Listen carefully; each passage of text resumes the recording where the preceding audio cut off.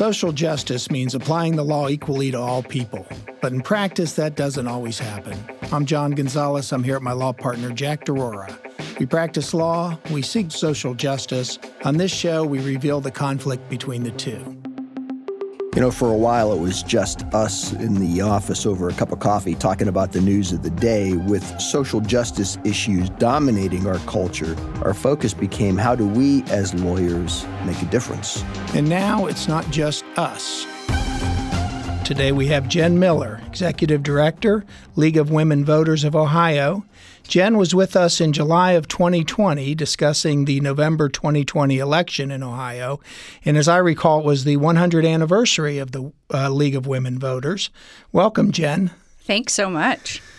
Jack, one of my favorite actors is Bill Murray. And played in a lot of good movies, a lot of funny movies. Right. But one of the funniest is Groundhog Day. You remember that, I'm sure. Tremendous. So no matter what he does, he wakes up and it's the same thing over and over. And I read an article about our redistricting and what our legislatures are doing, and it said it's like Groundhog Day. This will now be the third time, I think, Jen, that they're in front of the Supreme Court, and it doesn't look like they're going to have these maps right even again. The only difference with Groundhog Day is he got a little smarter each time. The legislature doesn't seem to be getting smarter every time. Maybe we can have Jen kind of tell us where are we with the redistricting at this point, because I think something's happening this week, right? I hope so. But first, let's have a history lesson. So actually, as of yesterday, Valentine's Day, we are 102 years old. So we just keep getting better with age, I hope, anyway. The League of Women Voters of Ohio and the National League are 102 now, and we are fiercely nonpartisan. And here in Ohio, we've been working on redistricting since the 70s. And both nationally and in Ohio, we have opposed partisan gerrymandering that favored Republican candidates and also has favored Democratic candidates. And so I point that out because I think it's really important to remember that there are unicorns that just care about being nonpartisan and putting voters first, and we're one of those unicorns. I saw, Jen, in the paper, which made me think about you, because you told us that the League of Women Voters is nonpartisan, and the article made it sound like the liberal groups have their own redistricting maps and mentioned the League of Women Voters. And I thought, no, they got that wrong because you're nonpartisan, right? Right. We do not endorse candidates or parties. And actually, my rules are as strong as a State House reporter in terms of contributions, and I don't vote in primaries, all those things, because our North Star is the voter. You personally don't vote in primaries? I pull an issue ticket, but I want to be beyond reproach. Even when we had issue 1 on the ballot in 2018, and we were so much a part of that for congressional redistricting reform, our voter guide had both the pro and con in there. Now, we of course mentioned that we were behind it, but we put in the opposition talking points about why not to vote for it. That's how important it is for us to really put voters first. I think it's really hard for folks who are partisan to understand what it means to be nonpartisan. And the bottom line is this: maps that are rigged for one party or candidate harm every voter. And I think that's the thing that voters understand, or we wouldn't have gotten to, almost 75% of the vote approving reforms in 2018. But that's why we're always going to be fighting against partisan gerrymandering, because when a map is rigged to predetermine outcomes, those candidates play to party extremes and big donors. And then once they get in office, they don't really have to listen to us. And the bigger issue, I think, and a lot of people don't really understand, is that those caucuses, right? If you have a super majority of one party, then they really are collectively immune to the needs of voters across the state. So in Ohio, historically and today, about 54% of the votes go to Republicans. For the last decade, we've had supermajorities in our congressional delegation in the Ohio State House. So, so for example, 75% of congressional seats were going to Republicans, even though they're only getting 54% of the votes.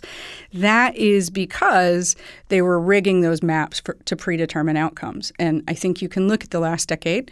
It didn't matter if Ohio went to Obama or if Ohio went to Trump.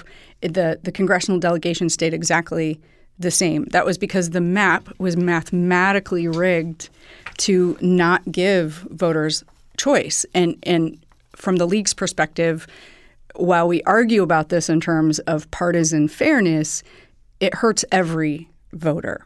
You said something that really caught my ear that I bet would get past most people.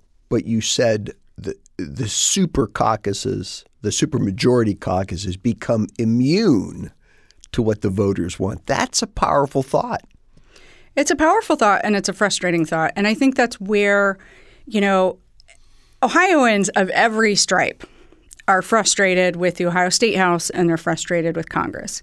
And partisan gerrymandering is right at the core of this because once someone gets their seat, they are likely to keep it, and then so are all their friends. And so you can really kind of create echo chambers, and again, you can play to partisan interests and big party donors.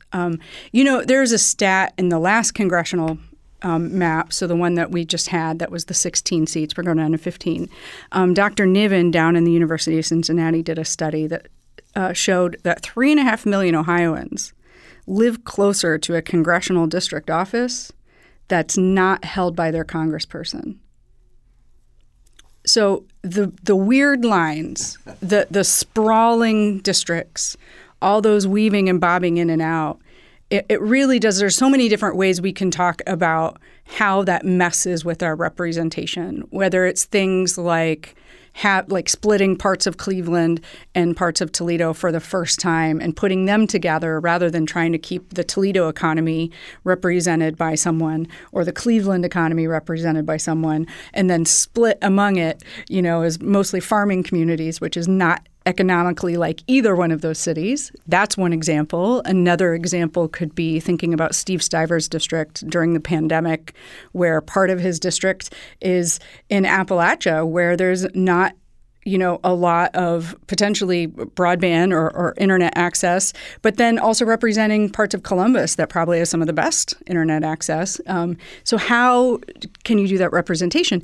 But the same is true is that if you have to go, you could go 10 minutes to the closest congressional office, but that's not your lawmaker, and you have to drive an hour, which legitimately happens for a lot of voters, to get to yours. You might not actually realize who's on your ballot, and it's not really your fault. We even in the last decade had boards of elections putting people in the wrong districts. So here in Central Ohio, there were it wasn't found out until we had the special election for Congressional District 12 to find out that there were folks in Grandview and Clintonville areas that had been in the wrong district for the entire decade just because the map was so confusing. I think the heartbreaking thing that we're talking about here, whether it's the State House maps or the congressional maps, is that here we have people from all over the state of Ohio who voted for reform, and both the Ohio Republican Party, the Ohio Democratic Party, nonpartisan groups like mine, we all endorsed these reforms. We all compromised to create them. In fact, some of the same players who are now making these maps were part of the negotiations to create these reforms. And what we see is actually more of the same. Most of the process has been behind closed doors. It has not involved the public the way it should. Talks have broken down along party lines, and the maps are completely rigged. We still see, if we project, 54% of the votes going to Republicans, but significant supermajorities going to of the seats going to Republicans. And again, I'm just going to say, if you're a Republican and you are in the state of Ohio, even if you have a lawmaker who is a Republican, this hurts you because they don't have to listen to you because the party knows that they can keep their control of the congressional delegation and the Ohio State House without doing anything to serve you. And this is where we see playing to extremes, unfortunately, and a real breakdown in governing. And that's probably the thought that gets overlooked, that even if the district favors my party, that doesn't necessarily favor me as a member of that party, because I'll get someone who's immune, to use your word, immune from listening to me. They're not immune from their own inter-party squabbles, so to speak, because as you were saying, that you have play to the extremes. I mean, the only person that somebody like Jim Jordan has to worry about is another Republican primarying him that's more to the right of where he is. And absent that, he'll win time and time again because of the way that his district is gerrymandered. And, he certainly doesn't represent any of the Democrat ideals and probably not many of the moderate ideals in his district. But before the new maps and in the new process, I always thought that the phrase "to the victor goes the spoils," so to speak, because the maps were drawn a decade ago by Republicans because Republicans won the statewide offices, right? Yes. And so, there was a mentality that, well, we won, that means that we get to do what we want because that's the way the law allows us to do it. It might not be fair, but it's legal. What changed then in the last 10 years? And I want to unpack one thing first, which is that when your team has an advantage, of course you want to use that advantage to continue your advantage. This is why this happens by both parties. That there is a perverse incentive when politicians are making maps to continue their power or the power of their friends or their party, right? So it's just like in basketball. If I had a fancy shoe technology that could make all my players run faster and jump higher, I wouldn't want anyone else to have that fancy shoe technology, right? It's kind of the same thing. It is a perverse incentive to use our power to continue our power. That's why nonpartisan groups matter. That's why an independent judiciary matters. And so what we're talking about is what's changed. So yes, Ohio has a long history, first of the Democrats rigging maps to favor their candidates. And I do say candidates, not voters, because again, I don't think that these maps ever favor voters. And then the Republican Party drawing maps to favor their candidates. What changed finally in 2015 is we had reforms put on the ballot that were then placed in the Constitution by the voters that really called for transparency, bipartisanship, public input, and just really best practices for creating maps, we hoped. Now, it still kept the politicians still had quite a role in this, right? The redistricting commission that would make the state house maps are all elected leaders. Ideally, the league would not have gone that way. We might have looked at something that's truly an insulated, independent commission. Or we would have had stronger guardrails around the process. But at the end of the day, we were trying to get the reform to the people and get that passed. And so what we've seen is even though that passed by almost 72% of the vote and in all 88 counties from Lake Erie to the Ohio River, we saw a broad-scale ignoring of those reforms and just business as usual. We're going to do everything behind the scenes. We're going to not really engage the public meaningfully, and we're going to rig these maps for our candidates of preference, our party. And so that's gravely unfortunate. And then in 2018, we did the same thing. We worked with Ohio Republicans and Democrats, nonpartisan groups, experts, to have reforms that were once again put on the ballot, placed in the Ohio Constitution, that should both put guardrails around the process to make it more fair, but ultimately result in maps that really serve voters. And once again, we see business as usual. The one thing I'll say is these reforms didn't really fail yet because we kind of expected people to abide by the Constitution and the laws, which we aren't seeing. But part of the reform was the backstop of the Ohio Supreme Court. And there you were lucky. You could say lucky, or you could just say that the evidence spoke for itself. Skeptic that I am, I'll say, or cynic even, I'll say lucky, but happy for it. Don't get me wrong. Yeah. So we brought these cases to the Ohio Supreme Court, one against the State House maps and one against the congressional map. And that's with partners ACLU Ohio, ACLU National, Covington and Burling, A. Philip Randolph Institute, which is an African American labor organization, and League, as well as individual plaintiffs. And, we had world-class experts that used data to really show how these maps were rigged and how they couldn't just happen that way. You don't just accidentally get to the maps that they adopted. And so they were struck down by the Ohio Supreme Court, and now we're in the process of trying to get map makers to make better ones. If I understand, and I don't know if I do, the process, the legislature, which is dominated by Republicans, would come up with a map that would be voted on. And then how does it get to this seven-person board commission? What's the role of that commission, and is that bipartisan at all? So now the State House maps are only done by that 7-commission member board because you don't want to have the State General Assembly making their maps. Like that's definitely too far. But on the congressional maps is what you're talking about. It starts at the General Assembly. If they can't get to agreement, then that same commission that makes the State House maps could work on the congressional maps. So tell us about that commission then. Yeah, so you have 3 statewide office holders. And let's keep in mind in Ohio that the way the governor goes is the way the rest of the statewide races go. So generally this commission is going to have those statewides are going to be the same party. Right now those 3 are all Republican. And then 4 legislative seats. So the Republican House and Senate caucus can have representatives. The Democratic House and Senate caucus can have representatives. So you get to a total of 7.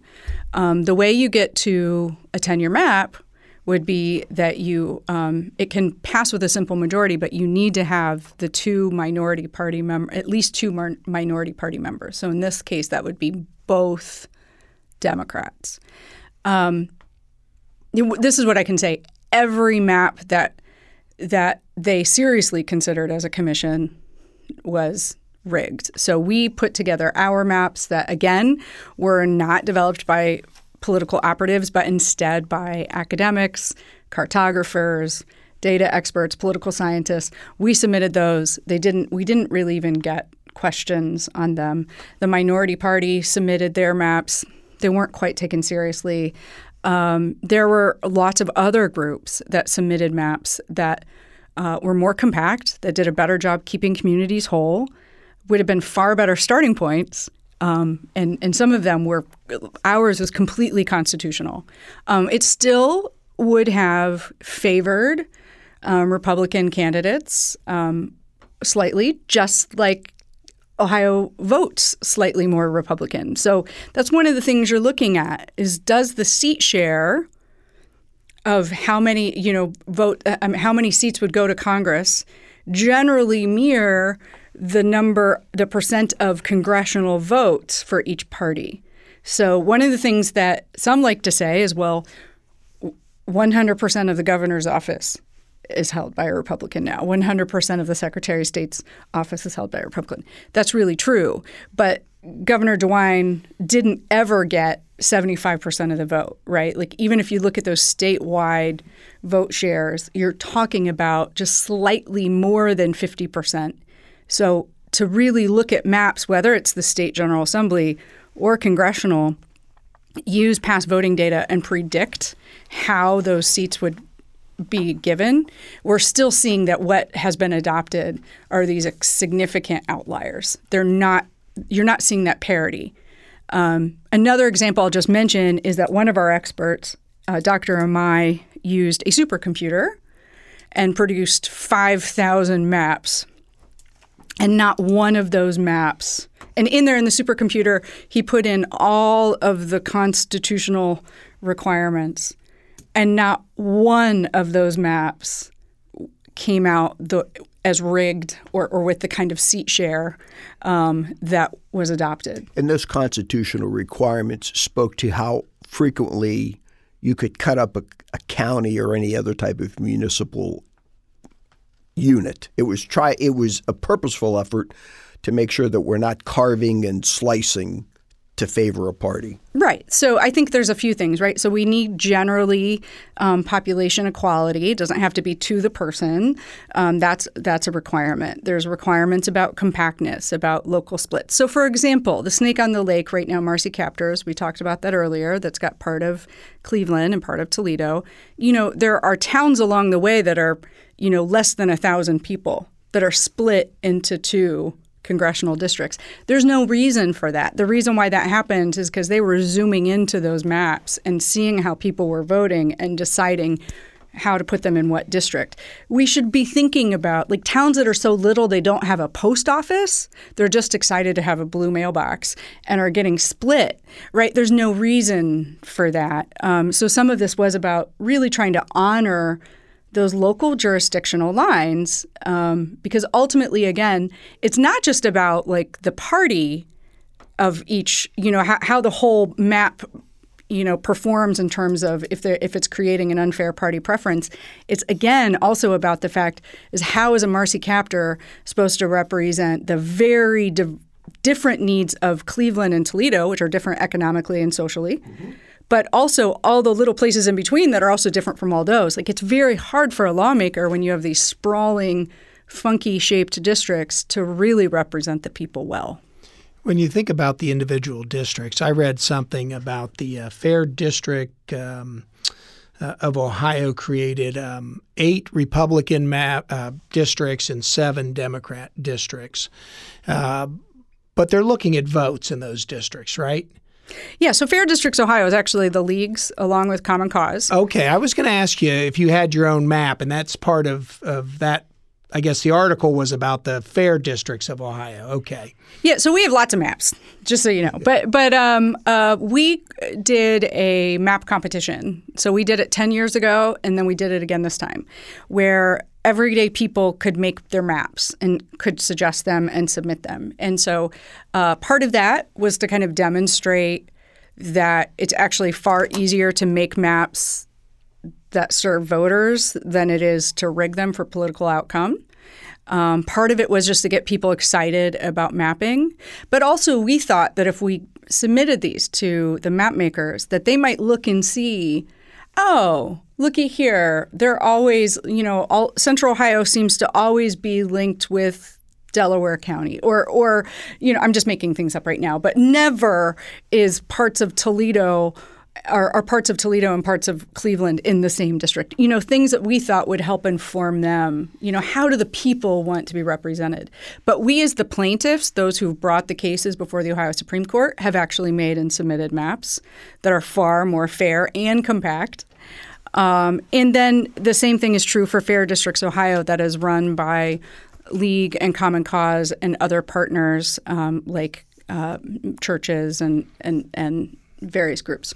When you dig into the actual districts, though, how do you know it's going to go 8 Republican and 7 Democrat or whatever your prediction is? Yeah. Are they competitive or just not competitive, and that we can actually make those predictions? Okay, so the first thing I would say is this concept of competitive is interesting because there's always going to be some districts that stay solidly Republican or solidly Democrat for a decade, right?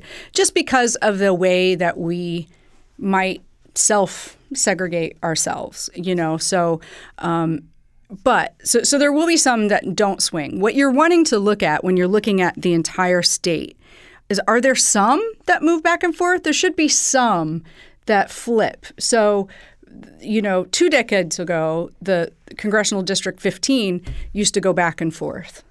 Now it stays solidly Republican even during a banner Democratic year, as does every other seat stayed exactly the same. So that's one thing about competitiveness. But how do we predict? What's the predictive analysis? What you do is you actually – they're still looking at the voting kind of histories of various areas or communities, but you're not doing it to pick out your voters, kind of like what I talked about, where you might split a town that's 500 people so that you can rig districts. Instead, what you're doing is you're looking at the map really hopefully just trying to create a map based on those other qualifications, equal population, trying to reduce splits of local jurisdictions, those kinds of things. Then you run that, you look at past voting history and run that and see how, if those votes were cast the same way, how those seats would go. Does that make sense? It's a little confusing. It does, yeah. and it makes sense to me because it should fall roughly on the percentages that we've seen over the last decade. Talking about the Supreme Court in the litigation, I read an interesting article, and I don't remember the numbers, but our legislators are also named in the lawsuit, and of course the taxpayers are paying for their legal fees, right? And they're incredible. God bless the lawyers making money. But your group and the other groups pay your own attorney fees, I assume. It doesn't seem fair. What can the Supreme Court do at this point? Can it pick a map, or can it just keep sending it back and hoping, that they fix it, kind of like, the school funding problem that we had for 30 years? So, which still isn't fixed. Right. Let me just say this. I'm not going to pontificate. We're in unprecedented area here. This was the first time for these reforms to be put in the Constitution, and so the first time for them to be challenged in court and also struck down.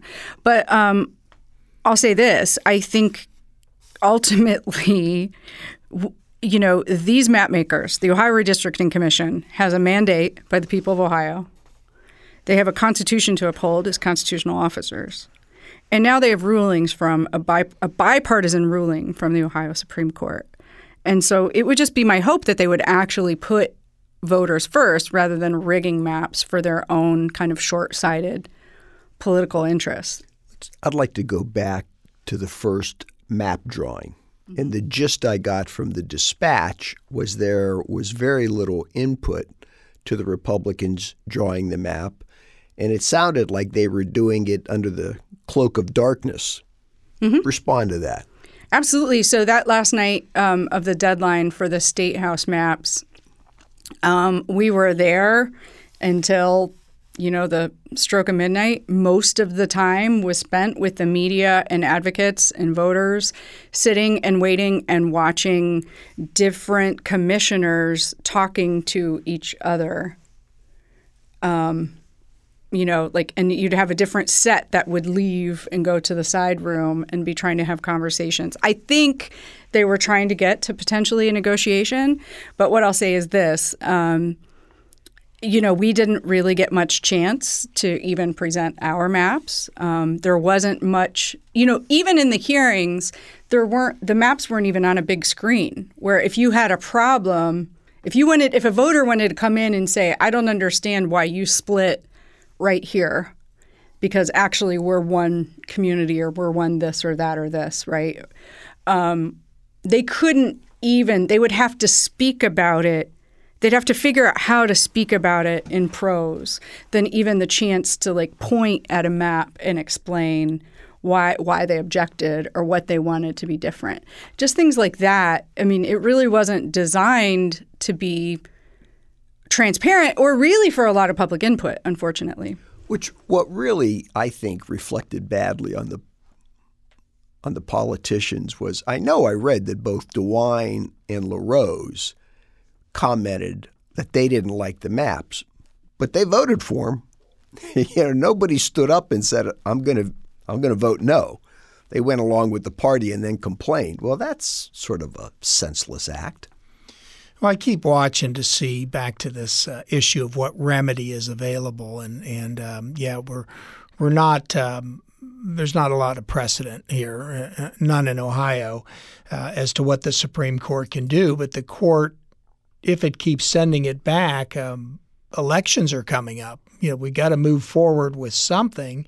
Has there been any discussion as to how we get to the primaries if we don't have a constitutionally drawn map? Well, this is one of those things that's really frustrating for us because we actually started highlighting the tight timelines in January of 2021. We started actually talking to the Secretary of State and lawmakers about the idea that we might need to move the primary back over a year ago now. And we continued to do that throughout the fall and even recently. And, so we are in a little bit of a crisis. It is a crisis of the legislature's making. So in that they, from the other thing we kept asking was for hearings, right? Let's have experts. Let's have legal experts come in and talk about the Constitution. Let's talk about how we're going to measure partisan fairness, how we're going to do political indexing so we have an understanding as to how we think seats might go, how, what software we're going to use, how we're going to set it up so the public can really engage. All of these things could have been done well before the census. The census data was delayed, but they were not even trying. I mean, they didn't even convene as a commission until after the census data was in hand. And then they had a series of hearings across the state without any maps for anyone to comment on. We filled those hearing rooms, to the point that there were people sitting on the floor. There were overflow rooms. One hearing had to start late because the hearing in the town before it was still going.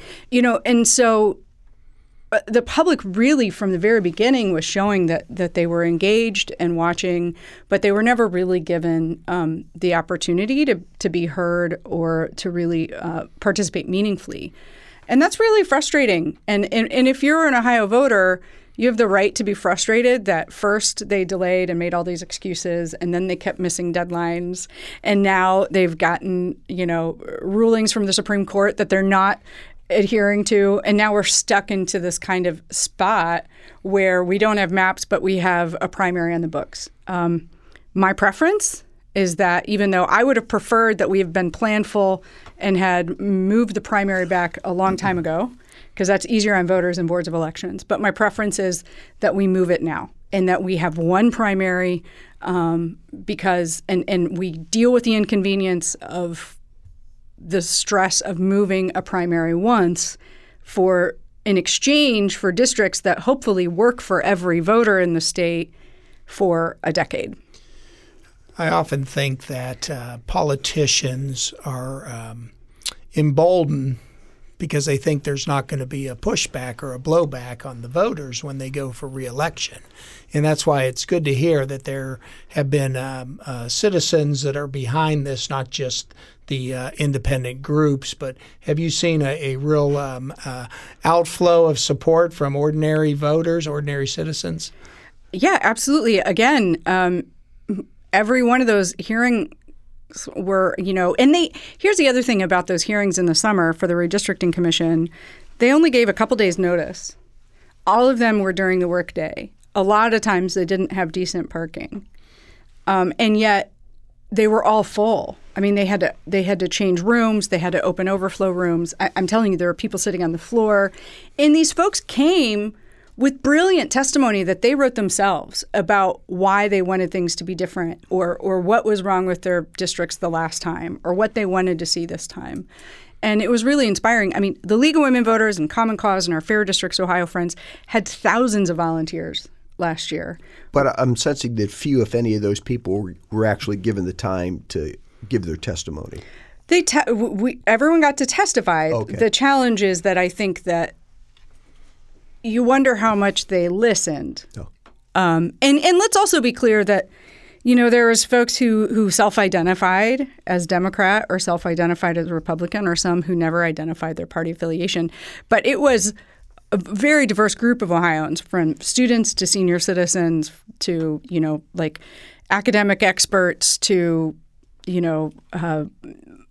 folks who have never really made maps before.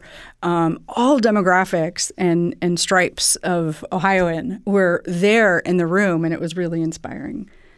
The census starts this process, I guess, and I wonder how confident you are that the census was done correctly, because as I recall, there was a lot of controversy about counting people accurately and when it was going to stop or start. Has there been much discussion during the redistricting that these numbers that we're working with are accurate? Well, here's the thing. They're the best numbers we have. So we could of course, there can be concerns about accuracy because it was collected during the pandemic or because of concerns that the information that you give to the government could be used in a way that folks don't like, which is not a new problem. But I think it has been exacerbated in these very difficult partisan times. But I'll say this, there's not better data to have. So, when we make maps, we should use the best data we have. And the decennial census is that. And what I think maybe a lot of people don't know is that's why we have the census, right? Part of that is really to uphold the federal requirement for having voting districts that are representative. And so we will always support the census and encourage people to participate. And it's our hope that we know that it's the best data we can get. Did we lose a seat the last 10 years and then we lost another seat this time around? Do I remember that correctly? We lost several seats last time. We lost 3, and now we've lost 1. And it's not that we didn't grow. It's just that we are not growing at the pace of other states. I know I've read some number of times that the folks defending the current map keep saying, we couldn't have done it any better without violating some of the other constitutional provisions. That is, we would have had to, in their speak, we would have had to chop up counties more. We would have had to split municipal units more. We couldn't have provided a map according to the mandate without doing that. And then they said something to the effect of, with this idea of not favoring a political party, that was aspirational. Mm-hmm. And I've read the statute now. I haven't gone over it with a magnifying glass, but I found the phrase they're talking about. But it doesn't even suggest that it's aspirational not to favor a party. That seems like a mandate. Yeah. So have your folks been able to come up with a map that doesn't unduly favor one party without disregarding the geography mandates? So first off, we had a supercomputer make 5,000 maps that upheld all other aspects of the Constitution and were more proportionally fair. So that is definitely not the case. And then in addition, again, we had community map makers do it through our competition. Our own experts work together to create and submit maps both to the Redistricting Commission and to the courts. There are all kinds of maps out there that uphold the Constitution and get much closer to proportional fairness. I think the point is that you're not going to get – so if 54% of the votes go Republican, that you're going to have exactly 54% of the seats. You get that. But – you could pretty easily get to 56, 55, 58. And what we're seeing, are these percentages that are still far, 60% plus going to Republicans. So there are lots of options. I mean, even just the fact that for the state house maps, which, the Supreme Court knocks down their proposal for Ohio Senate and Ohio House maps. And then instead of looking at any of the other examples that were provided to them as a starting point, they actually started with the maps that were declared unconstitutional as their starting point. To me, that shows kind of a real intent on not kind of honoring voters, honoring the Constitution or the court's ruling. One of the things that Jack and I saw in the Supreme Court arguments is this idea that the maps are constitutional unless proven beyond a reasonable doubt to be unconstitutional. And I don't know if the decision that came out really addressed that standard, but that is a mighty tough standard, which could explain the motivation of a legislature to draw maps in their favor because meeting that standard is so difficult. And I'm kind of curious of how the Supreme Court is looking at it.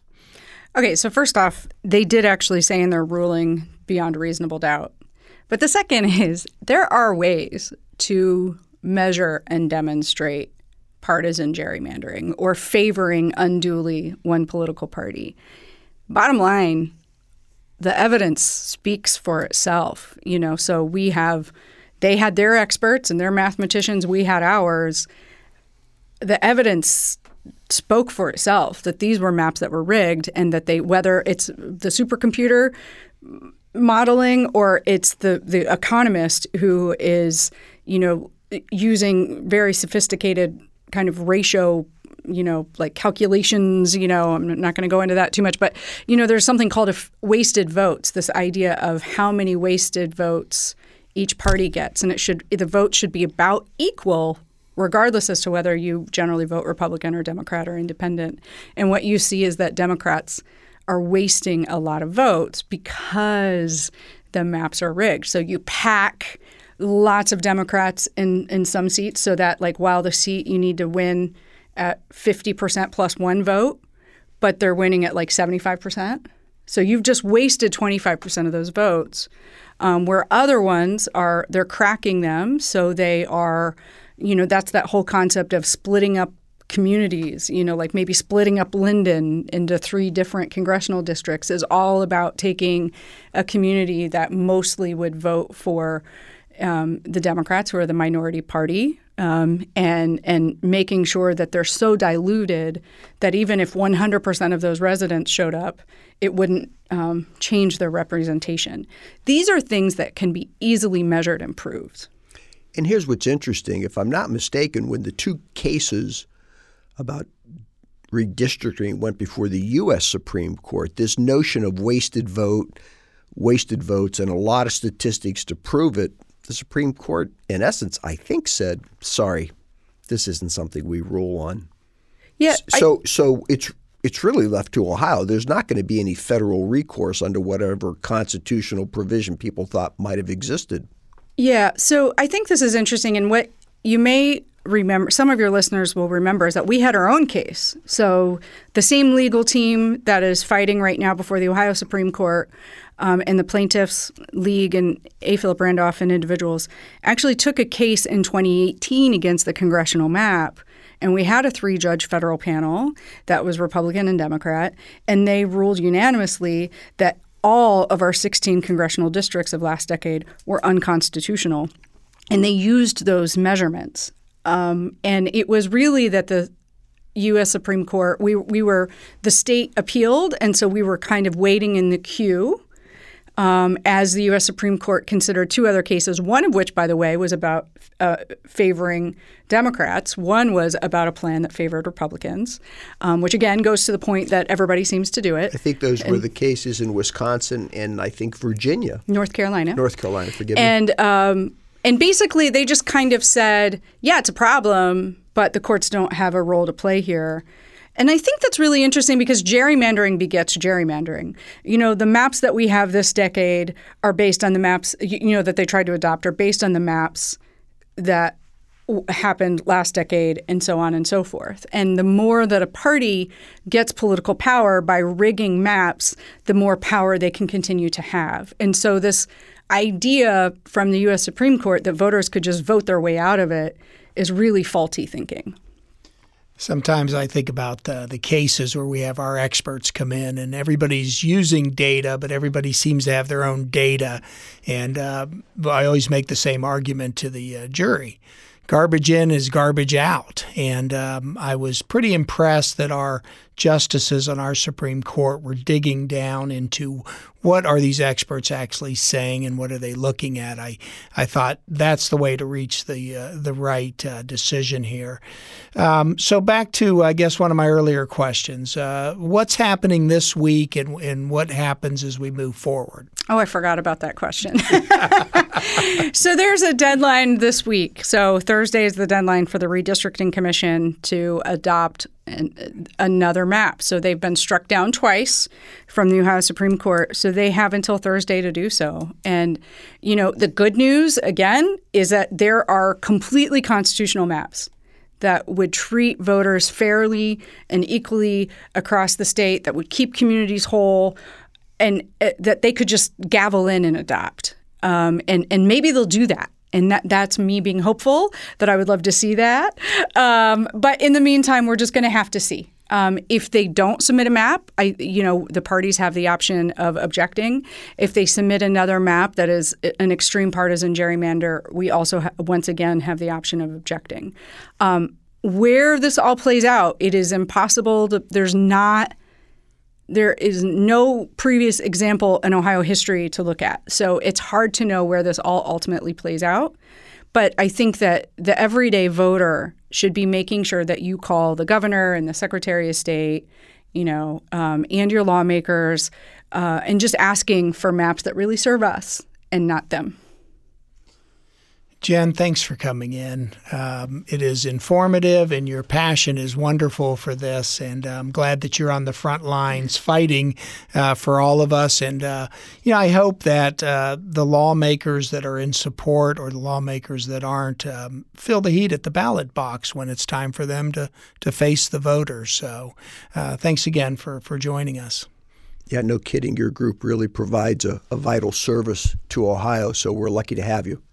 Thank you so much. We'll be back in a few weeks with another important legal or social justice issue, and we hope that you join us so that it's not just us, but all of us seeking justice.